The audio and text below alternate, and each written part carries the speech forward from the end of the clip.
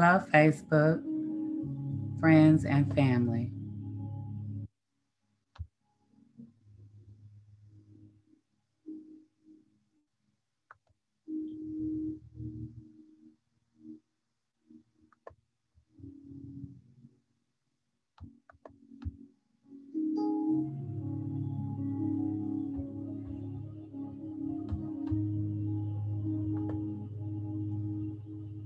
Okay, I'm checking our connection.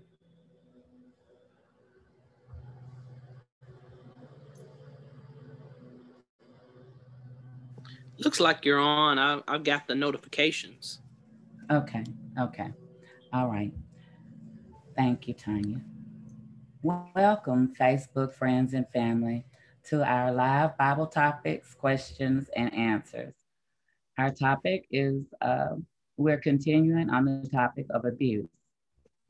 And today we'll be discussing services for the victim and as well as the abuser. Our guest speaker for today is Bridget Cleghorn from Safe Place. Our panel members are Yvette Steele, Tanya Carter, Ricky Long, and Shapronka Long, myself. Also, Ricky and I are your hosts. Our call line, you can call in to chat with us while we're live at 256 669 9565. So we'll open up for our discussion on the topic of abuse, the services that are offered. And here we have Bridget Cleghorn.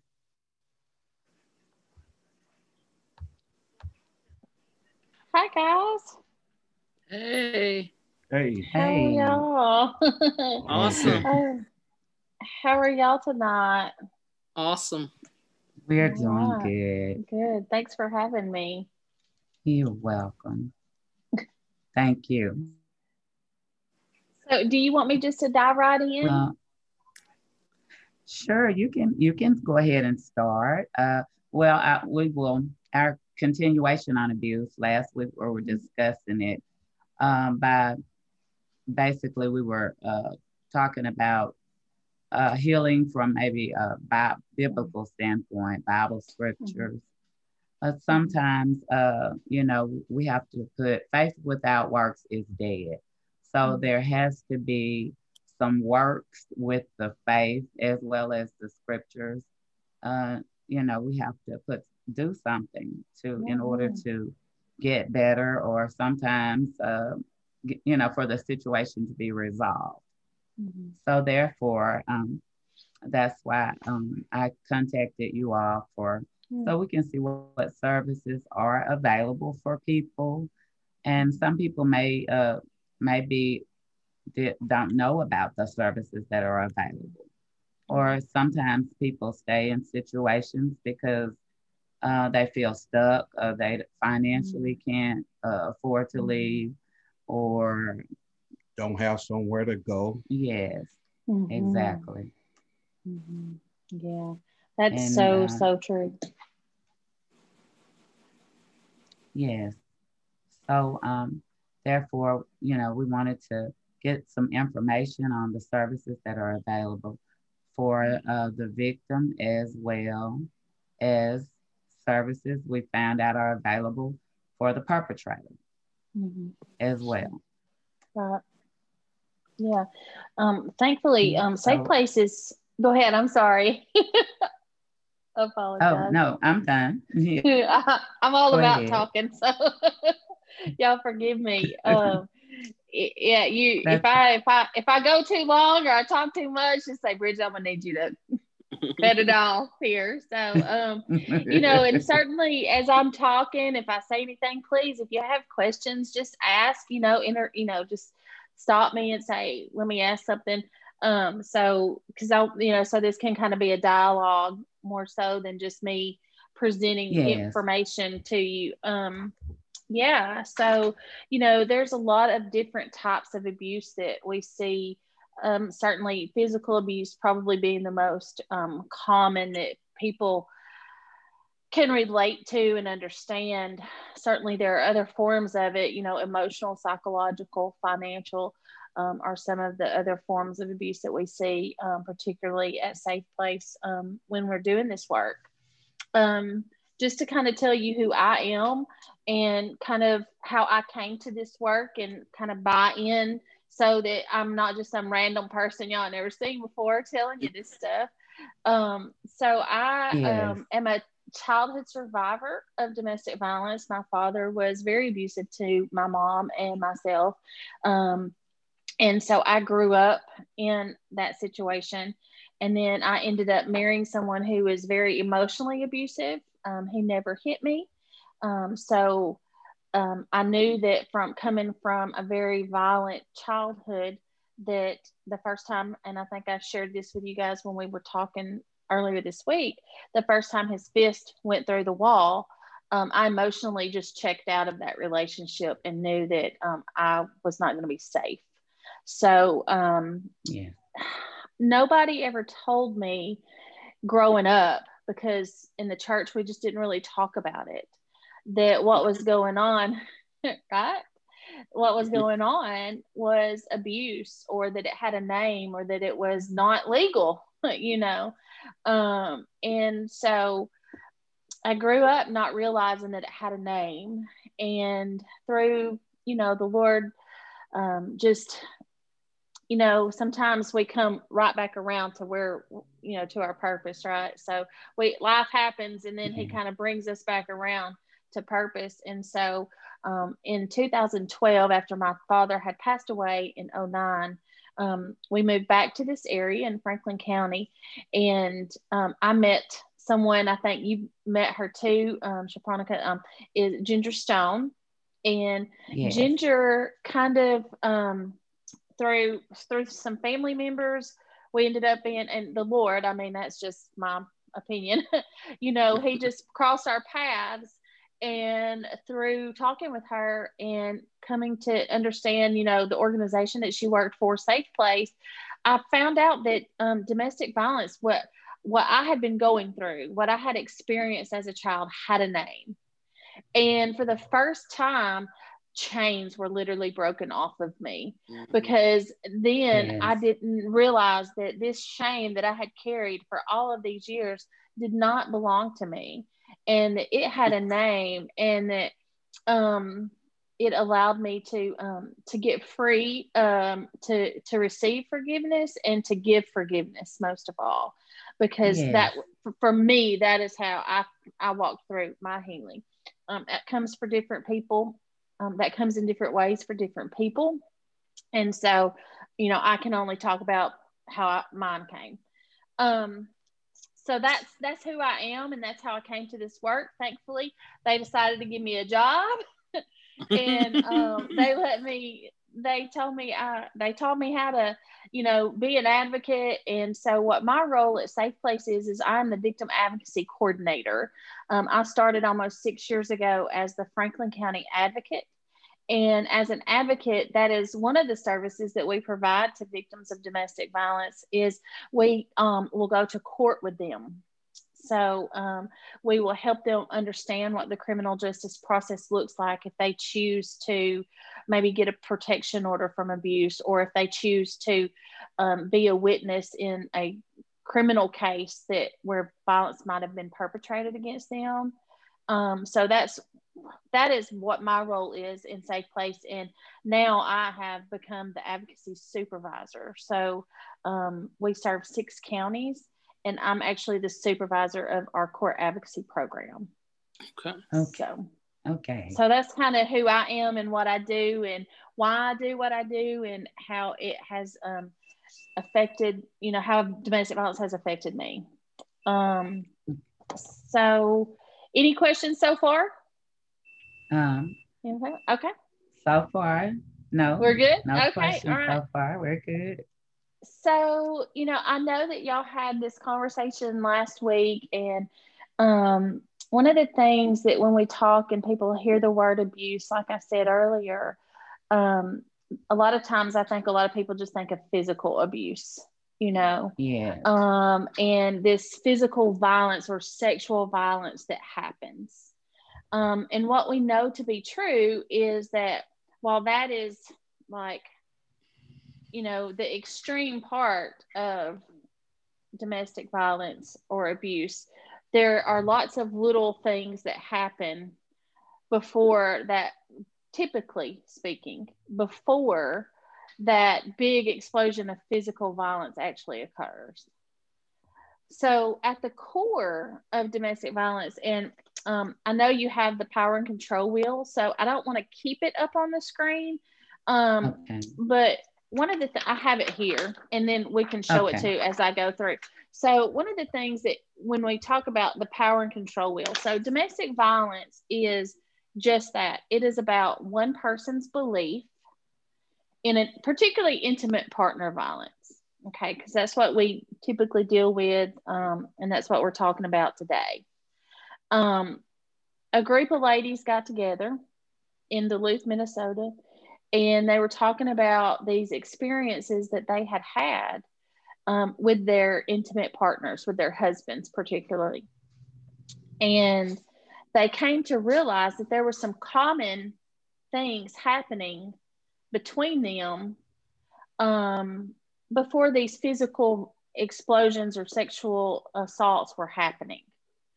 So when we think about a wheel, so they came up with all these tactics that abusers use to maintain this power and control that they believe they have the right to have in an intimate relationship. So when you think about, you know, a relationship, when you think about a mom and a dad, a mom and a child, or a father, or parents, and so their relationships are not balanced, right? Because when we are in a parental role, there's an element of control that we have to have, and it's appropriate and okay to have so that we maintain order in our home and we teach our children, right? Right. So, but what happens when you're in an unequal relationship is that person in the relationships believes that he is, and I say he, I know we talked about this earlier. There are all certainly times where the man is the victim, and where he is the one being abused. But statistics tell us that about 95% of the time, intimate partner violence is perpetrated by the male partner against his female partner. Okay. So when I say that, I only say it because that's what statistics tell us. So you're in an unequal relationship, and he believes that he has the right to have control in this relationship, and that control gives him power. And so when you think about a wheel on a car, you think about the center of that wheel, and that's an axis, right? That's what makes the car go round. And so Yes. the power and control is at the center of what makes violence, particularly domestic violence, intimate partner violence. It is what makes violence it happen. Okay. And so when a person's power is taken away from him, then that's where these tactics come in to play. Everybody with me so far? Yes. Am I okay? So that's where the power and control wheel, because how does an abuser maintain control? How does he maintain his control over his victim? And so there's a lot of different ways that he can do that. And that's what the power and control wheel is. I think that if you want to show that, you can will y'all be able to see me, or Sure. you'll be able to hear me, right? Well, yes, we'll be able to hear you. Okay. Everybody with me so far? Y'all are quiet. Y'all are. Yes. We're listening. Okay. You good, Tanya? Am I doing okay? Yes. Cassandra, give me a thumbs up. We're good? Okay. So, okay. Well, now, how cool is this? So if you think about the wheel, the center of the wheel is where that power and control is, right? Yeah, That is I'm good. Okay, good deal. That is where so Can y'all see? Okay, let me move Yeah. it up a little bit there. Okay. That the center of the wheel is where is the nucleus of violence. And so how an abuser maintains that power and control is through the use of tactics, minimizing, denying, and blaming. Okay, so that might sound like, well, if you hadn't done this, I wouldn't have to do that. Minimizing his own behavior and blaming her for it.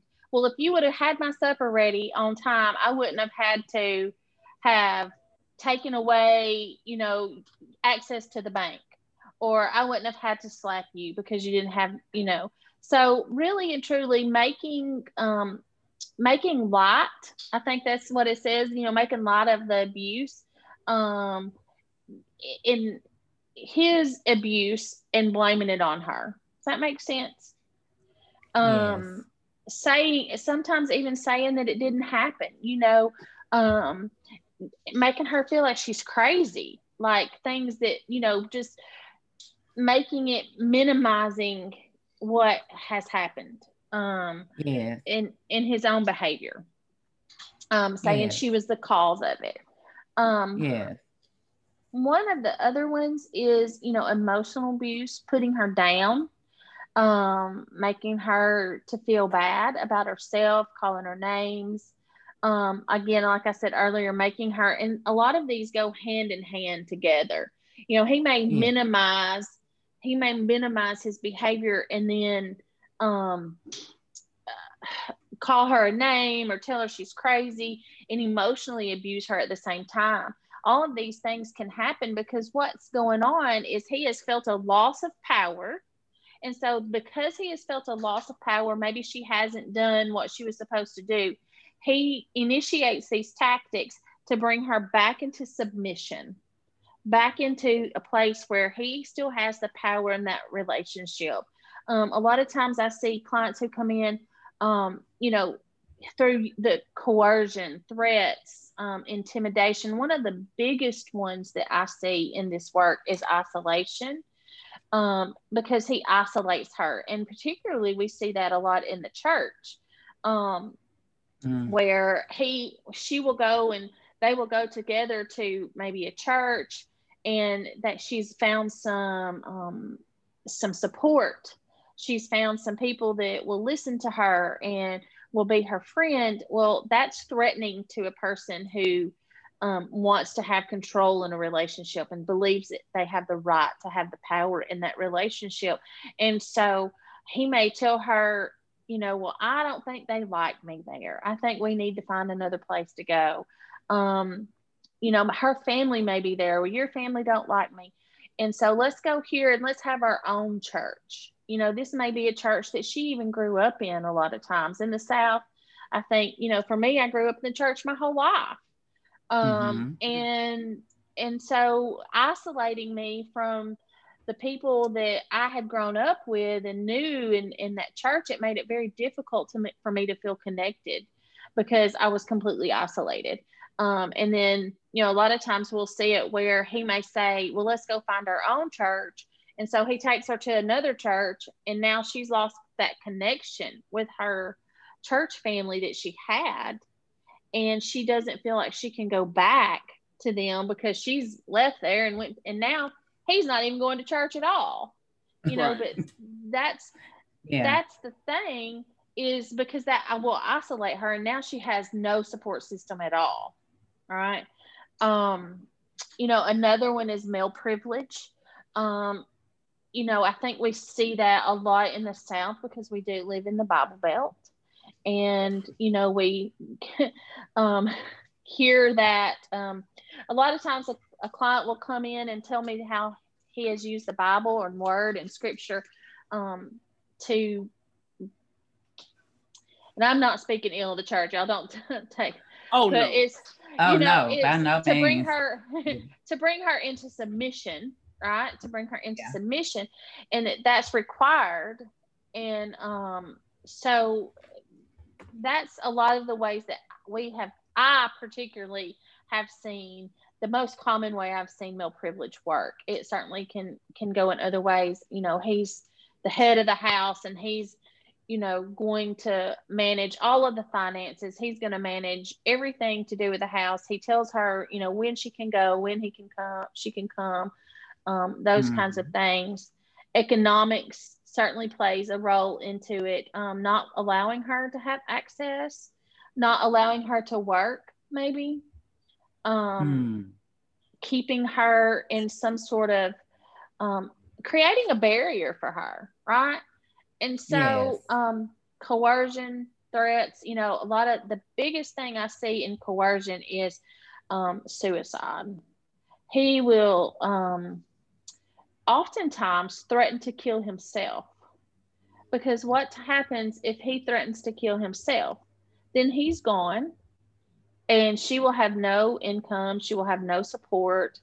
You know, and so that will bring her back into submission, so that she will do whatever it is that, you know, she's supposed to be doing for him to feel like he has control in the relationship. Yes. Another one is also using children. You know, that was a big thing that abusers will do is, you know, you're a bad mom, I'm going to call the HR on you. Sometimes we find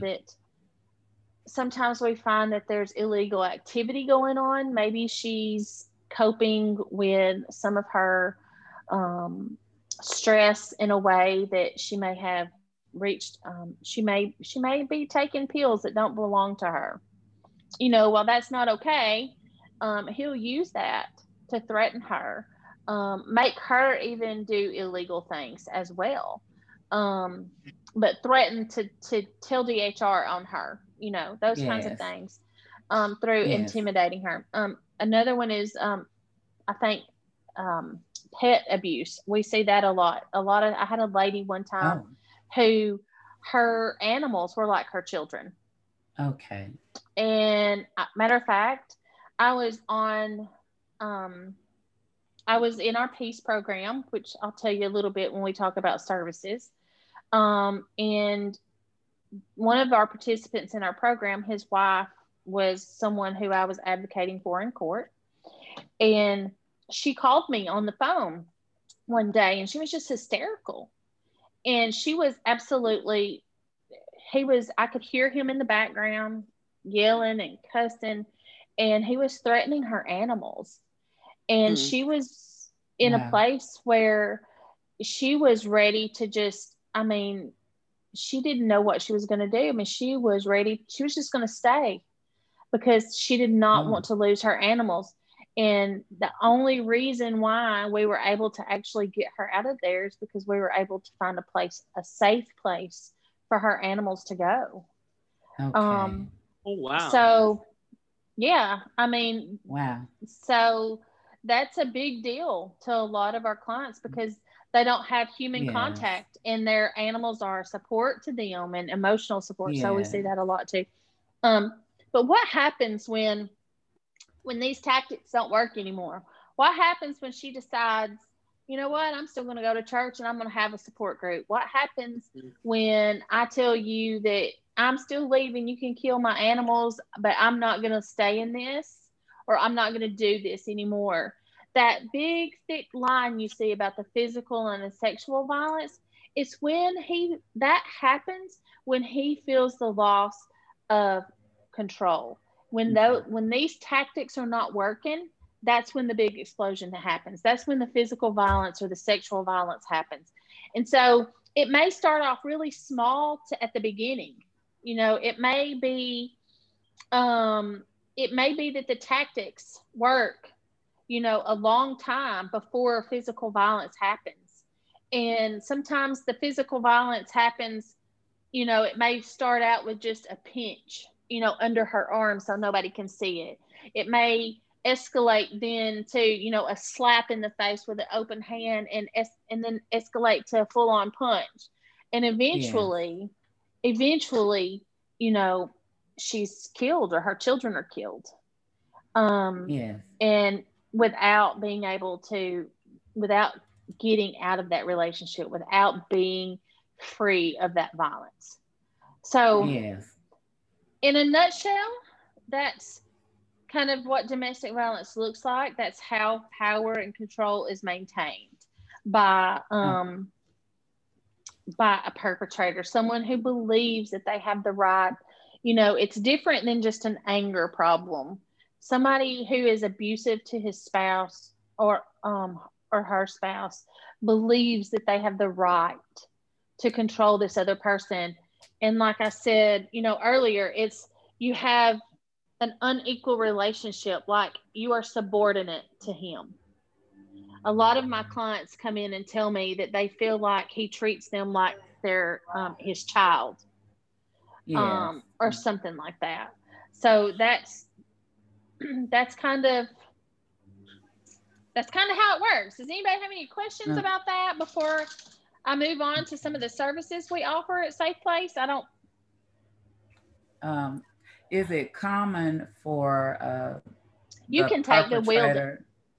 Oh, I can take the wheel down. Yeah, you can take the wheel down, unless yeah. If anybody would like a copy of that, certainly I'm happy to email that out. There we go. Okay. All right. Okay. You were saying, is it common? Is it common for the perpetrator to realize what he's doing? How do you mean realize? Well, do they always know that they have these characteristics? So, I don't know that they always know that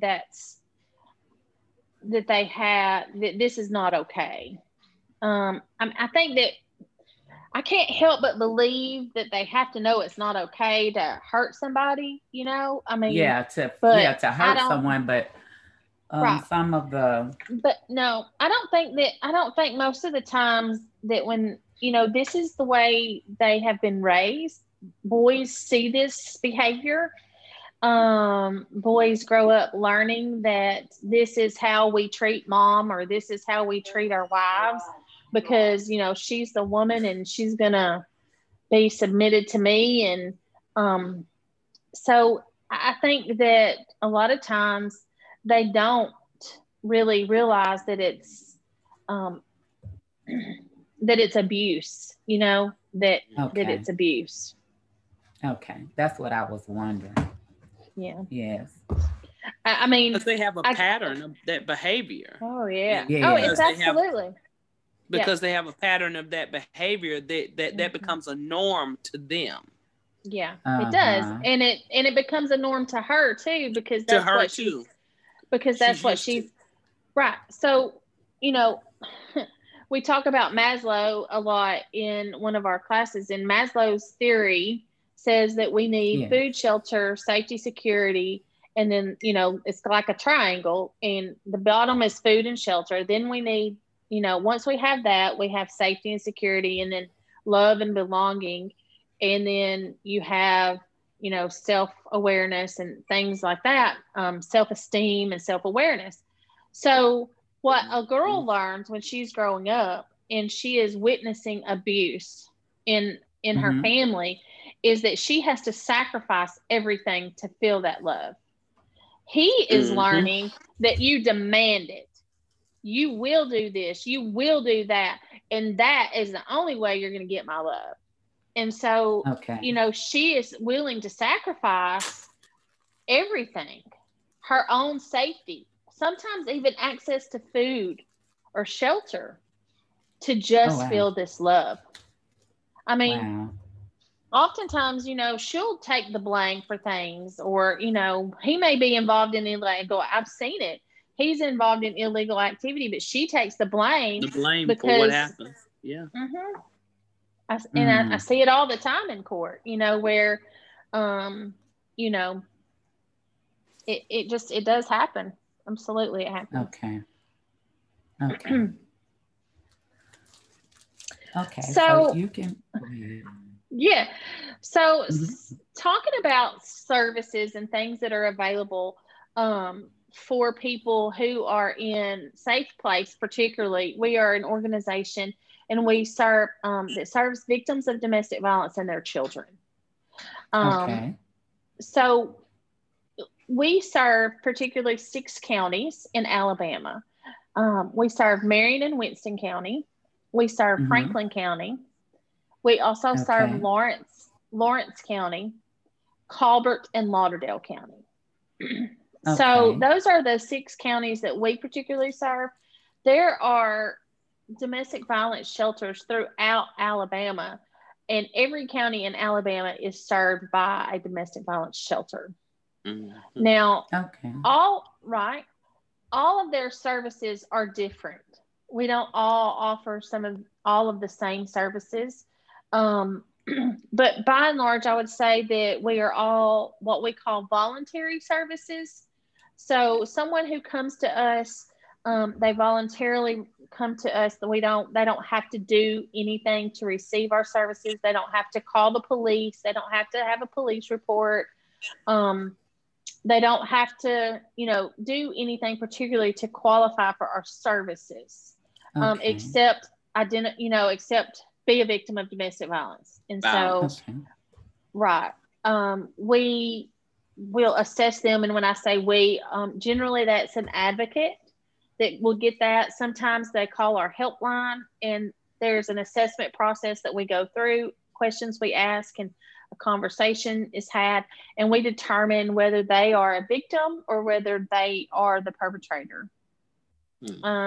And so that's Right. really all that's required to receive our services. Okay.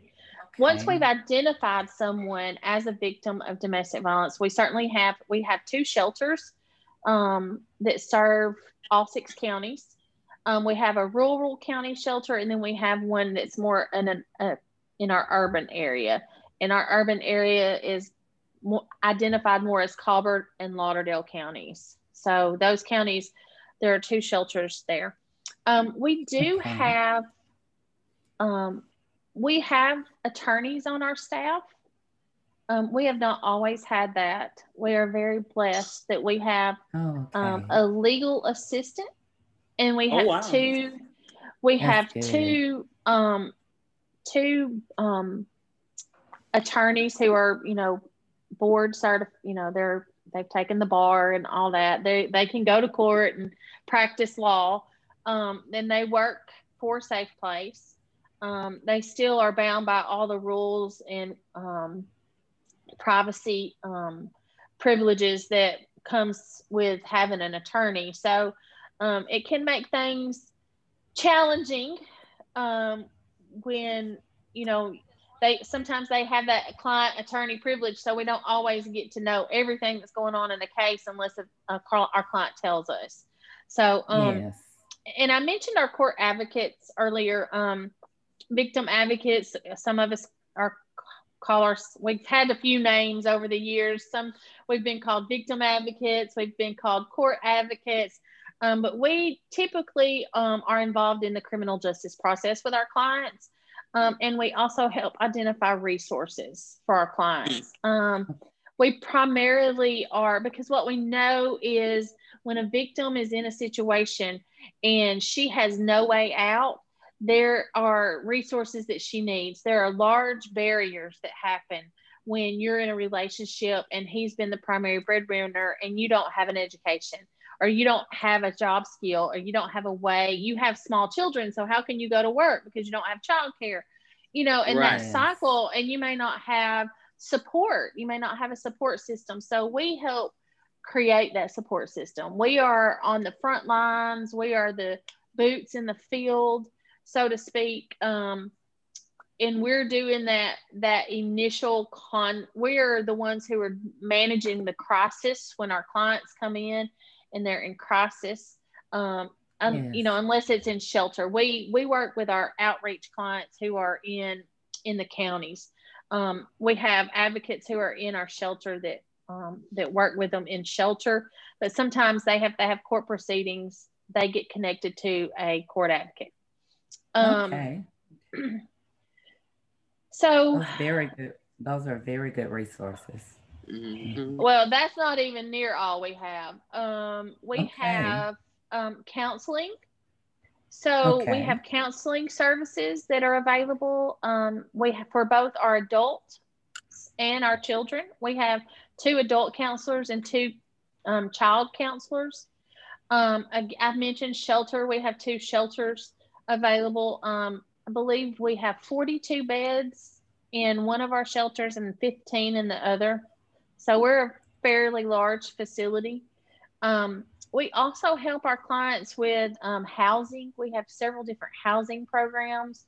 One of our programs, we can help pay rent for up to 18 months so that she's able to, get things in order. Maybe it's go back to school and finish a couple classes so she can get a certification. Maybe she just needs some time so she can, find a job or something like that. So, that is something we have available. We also have more short-term help that's about 6 months or so.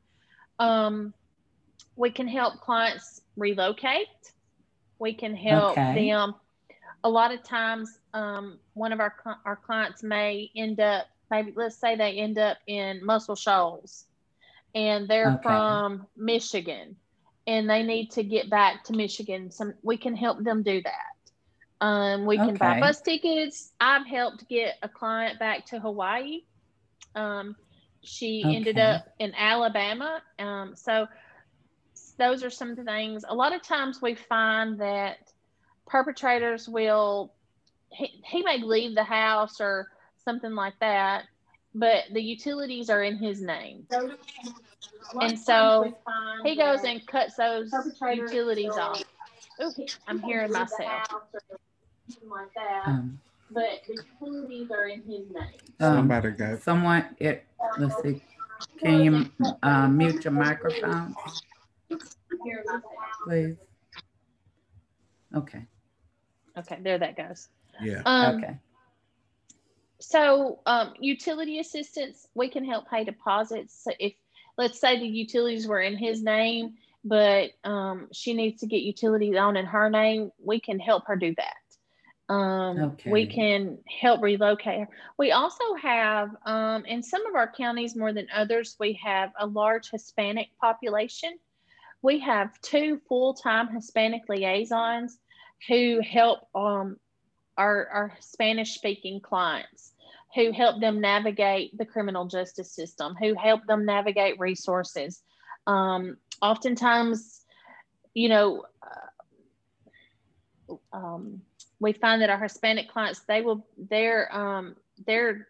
immigration status becomes a point of abuse for them. Their abusers will use their immigration status to keep them in control of that situation.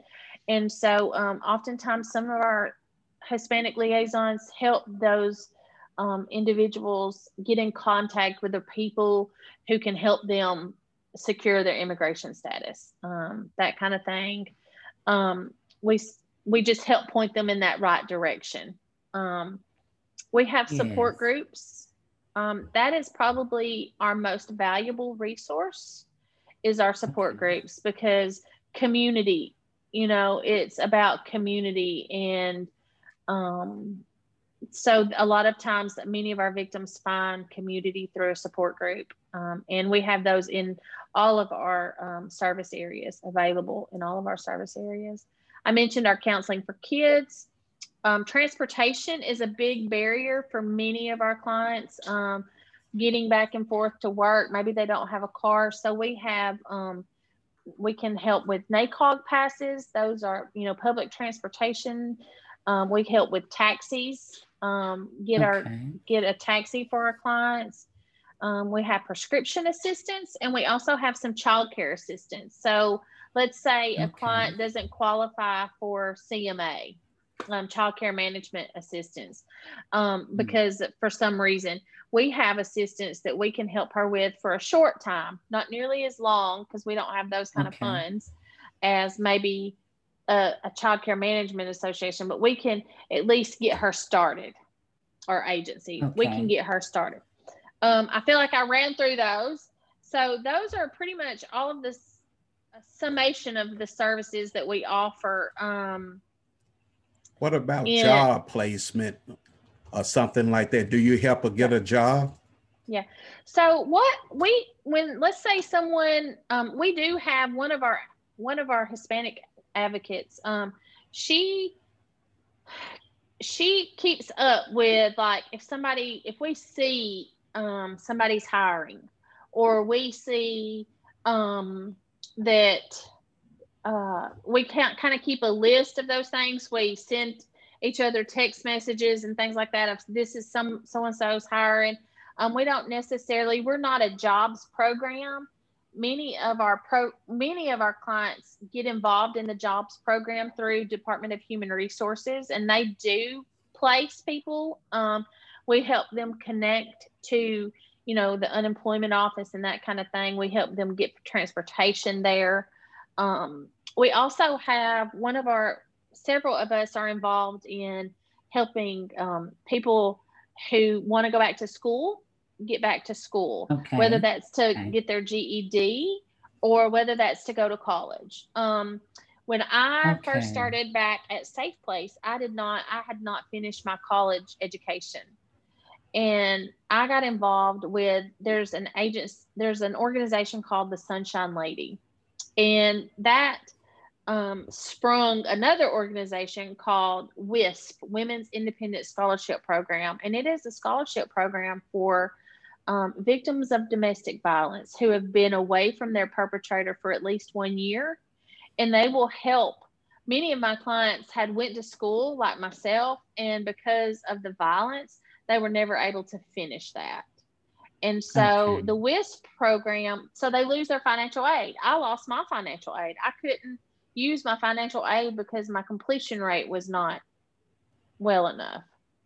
So WISP was able to step in and help me cover some tuition costs until I could get I had an appeal. I did an appeal. So sometimes we can help our clients do an appeal, and sometimes that doesn't work, and WISP pays the tuition for that client to go back to school until they get things in order. And so I was able to utilize that program. I was a recipient of that scholarship for a couple of years, and I was able to finish my degree and graduate from college. I've had several clients who have graduated. I have one, matter of fact, that's about to graduate from college. And not that that's what you have to do, but it certainly does remove some barriers when you are blessed with when you have a trade, or you have an education to help you with finding work. Yes. That's very good information. Very good. Yep. So I have a question. Okay. So is power and control, is that the only root cause of domestic violence? Oh, that's a really good, it is, it's the root cause. It's the belief system. It's a person's belief system that they have the right to have this power over another person. There's probably a lot of other things that can, one of the things that is not the cause is alcohol or drugs or just anger. Those things, mental illness doesn't cause domestic violence. It really is a person's belief. Now, those things can exacerbate the violence, and it can unveil. My dad was an alcoholic, and unless he was drinking, he was typically, it took a lot to get him to be physically violent. He still was controlling with my mom. He still controlled a lot of things, financial things, those types. He used a lot of isolation, some things like that. But when he drank, that's when he really got violent. My dad really, his violence came out when he drank. The drinking wasn't the cause of it because it was always there. He was just able to keep it suppressed until the alcohol allowed the inhibitions to go away, and he didn't suppress it then. Does that answer your question, Cassandra? Yes. But I have a part two to that. Do you ever look at it in a religious aspect? Girl, yes, I love Jesus. Amen. We all love Jesus. I'm so glad you asked. Yeah, absolutely. So, safe place, since you open the door, we'll go there, because it's not something that, unless a client, asks, it's not something that we just beat her down with. Does that make sense? Because we want everybody to feel comfortable, and some people are comfortable talking about their faith and their belief, and some people have a strong faith and a strong belief in religion, or for me, it's a spiritual relationship. But absolutely, and so these things are present, even in the church, they're present. And it's still, the root cause is still a person's belief, a person's control. But I'm brought, I think we talked about this, earlier when I was talking to y'all, Miss Long. One of the things that Christ called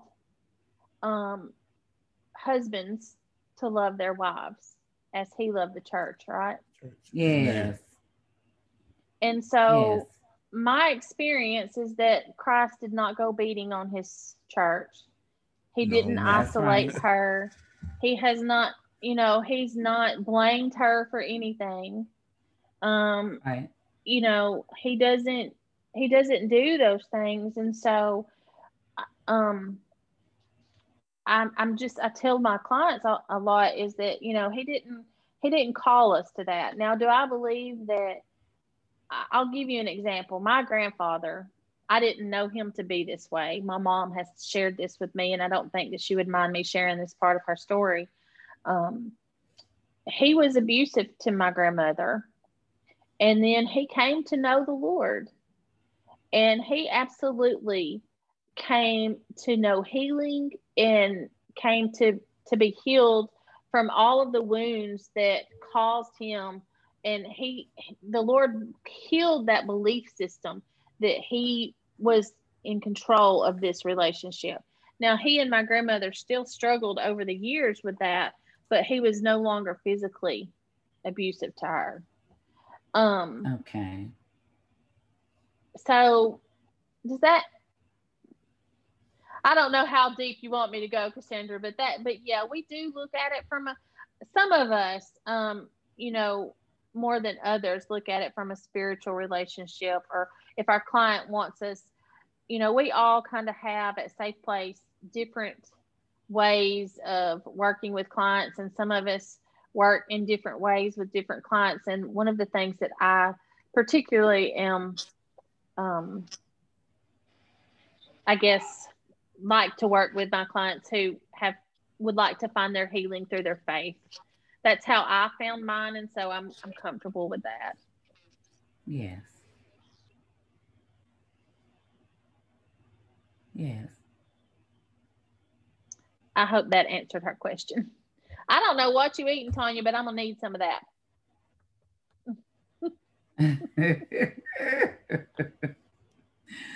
Oh. Okay, we have I'm eating Pringles, but can I say something? Uh-huh. I'm listening to what you're saying, and I think it's very good, because I'm glad that you're talking about the church, because one of the biggest misconceptions is that the church has it all together. Oh, that's right. And it's just real. It's just real. We are people. Before we are the real church. We got flesh on our skin. We got flesh on our bones. What you say, that's right. We operate in this flesh. So I think the things that you're tapping on is very good, because we can have and to hear you say that people were saved but they still were mean, it's a reality. Mm-hmm. And sometimes we don't want being in the church, we are so spiritual that we don't deal in reality that there are people who just simply operate in their flesh. You know, they do. You know, even though they may be saved, they may quote scriptures, they may know from Genesis to Revelations, they still don't always get it right. And I think one of the things that by you saying that and addressing that, I think is so important that we understand that. And that's why in cases like you, I'm glad that there are counselors like you who are saved but know better. Yeah.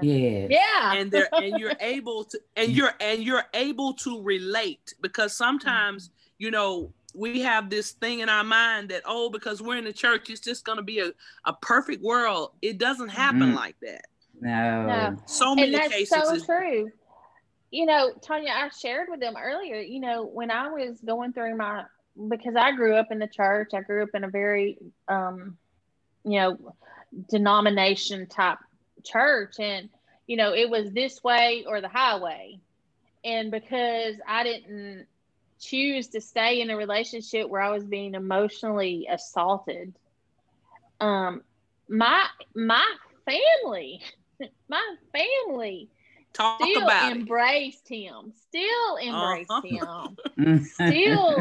you know, I mean, Lord, I mean, have mercy, you know, and even told me that I could not come back to church, told me that I could not be a member of their church because I had gotten a divorce and was going to get remarried, you know. And so you just grace. Bound to hell. You just bound to hell. But that's right. In the church, splitting it wide open, you know, splitting it wide open. And so, you know, it wasn't until I went to the Word myself. Come on now. Like, I'm gonna need y'all to back up because y'all ain't right. Right, y'all ain't right. Y'all ain't right. And so I was able to find grace, and I was able to find mercy, and I was able to find, you know, freedom, and I was able to find a path to wellness and wholeness and completeness that I had never experienced. I had been taught, you know, have a relationship my whole life, but I had never fully understood what that meant because I was bound by so many rules and so many, you know, regulations that I never really understood what a relationship with my Heavenly Father was until I got free. I got free of those chains. And I experienced his real grace, and I experienced his real mercy, and I experienced the fact that I am a human being and I have flesh, and he has made an allowance for me. Yes. Yeah. So one of the other services, and I'm going to be really brief. I know we're on time, but I didn't mention, we talked a little bit about the abuser. So one of the things that I absolutely believe, and I may cry when I say this, is that people who perpetrate violence against their intimate partner, many times we find that they themselves have been hurt and abused. They have been, as a child or in, you know, some other way, they have experienced abuse. And so there has to be healing for that person too. You know, I mentioned my grandfather and how he found his. We have something called the PEACE program.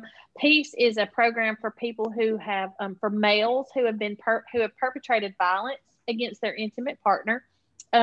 Typically, they come to us two ways. That's either through the court system or that's through the Department of Human Resources. Maybe they have become involved in that situation. We also have a program called Harmony, and Harmony is available to victims of domestic violence who have perpetrated violence. So sometimes we may be a victim and we may have taken a lot of abuse, and we may have enough, and we may act out in a way of protection, right? We may protect ourselves. I've had clients I had a client one time, and she was being held down and strangled, and she could get her hand on a baseball bat, and she was able on the ground to reach and get that baseball bat and she was able to hit him over the head with it to get him off of her. She was arrested as well as him because she hit her, or she hit him. And, you know, he was arrested too. But because of that, she was enrolled in our Harmony program. Sometimes moms who are in violent relationships, they come to us by DHR. Maybe DHR wants them to receive some information and on domestic violence and some tools, to have some tools on how to be free of that relationship, be in a either sometimes they don't want to leave, and so that he may go to Peace and she may go to Harmony, and DHR will let them remain together if they both complete these classes. Does that make sense? Okay. So but Harmony is specifically for victims. Women who have perpetrated violence against their intimate partner, we don't necessarily have a class for that. But by and large, we find that most all of our females who come to us in some way have been victimized. Okay. I have one last question before we end, okay? Yep. Mm-hmm. Is silence a form of abuse? I think it's a tactic. Absolutely. I think that abusers can use, do you mean by just keeping him being quiet, him being silent toward her? Vice versa, either or. Yeah. So I think that a couple of ways. I think that it can be abuse in the fact that if I'm using my silence to maintain control of that person, to maintain power over that person by not giving them information, or maybe we're in a conversation and I'm just quiet and I'm not gonna, and I'm doing that so that I maintain the power in that is abuse. If I, as a victim, if I am maintaining my silence because I don't want to be hurt or I don't want to be harmed in some way, then that is a victimization, and that's not abuse. I might be quiet sometimes because I know if I open my mouth, he's going to hit me. So I may use my silence as a protection, to protect myself. Is that what you're talking about, Cassandra? Yeah, like not acknowledging when a person is speaking. Mm-hmm. Is that a form of abuse?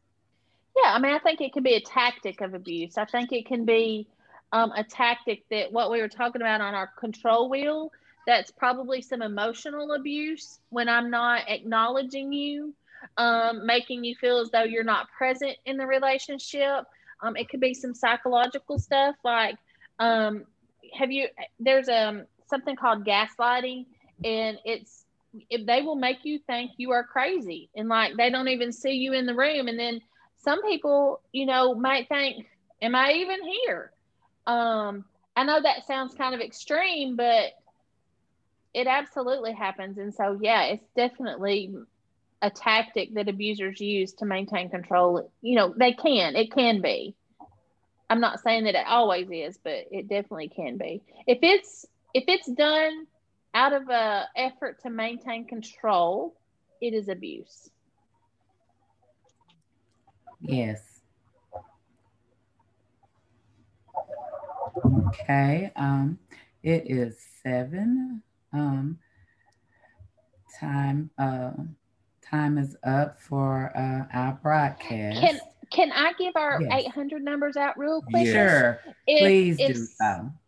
If someone is seeing this broadcast or would like to reach out, and you're not in Alabama, you need assistance for domestic violence assistance, you're in domestic violence, please call 800-799-7233. That's 800-799-7233. That is national number. If you're in Alabama but not in a Safe Place service area, you can call 1-800-650 6522. That's 650-6522.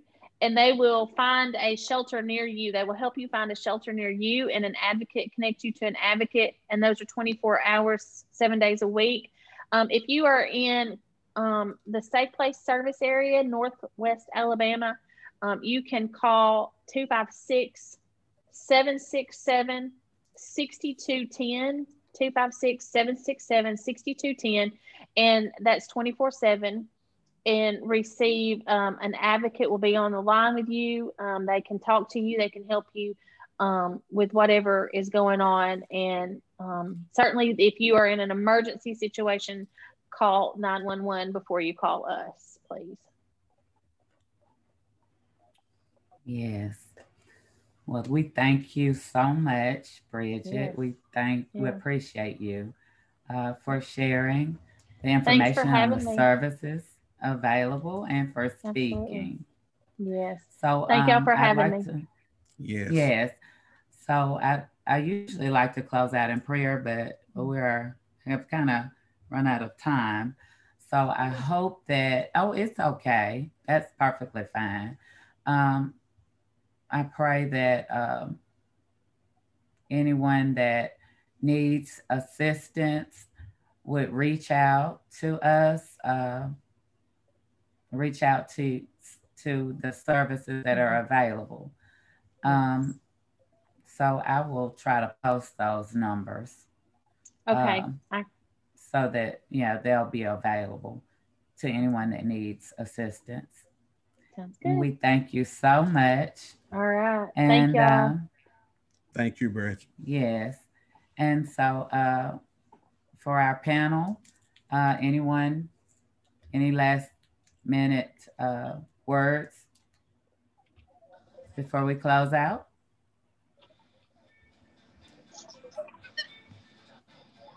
Anyone have anything? Okay. All right. So see you in 2 weeks.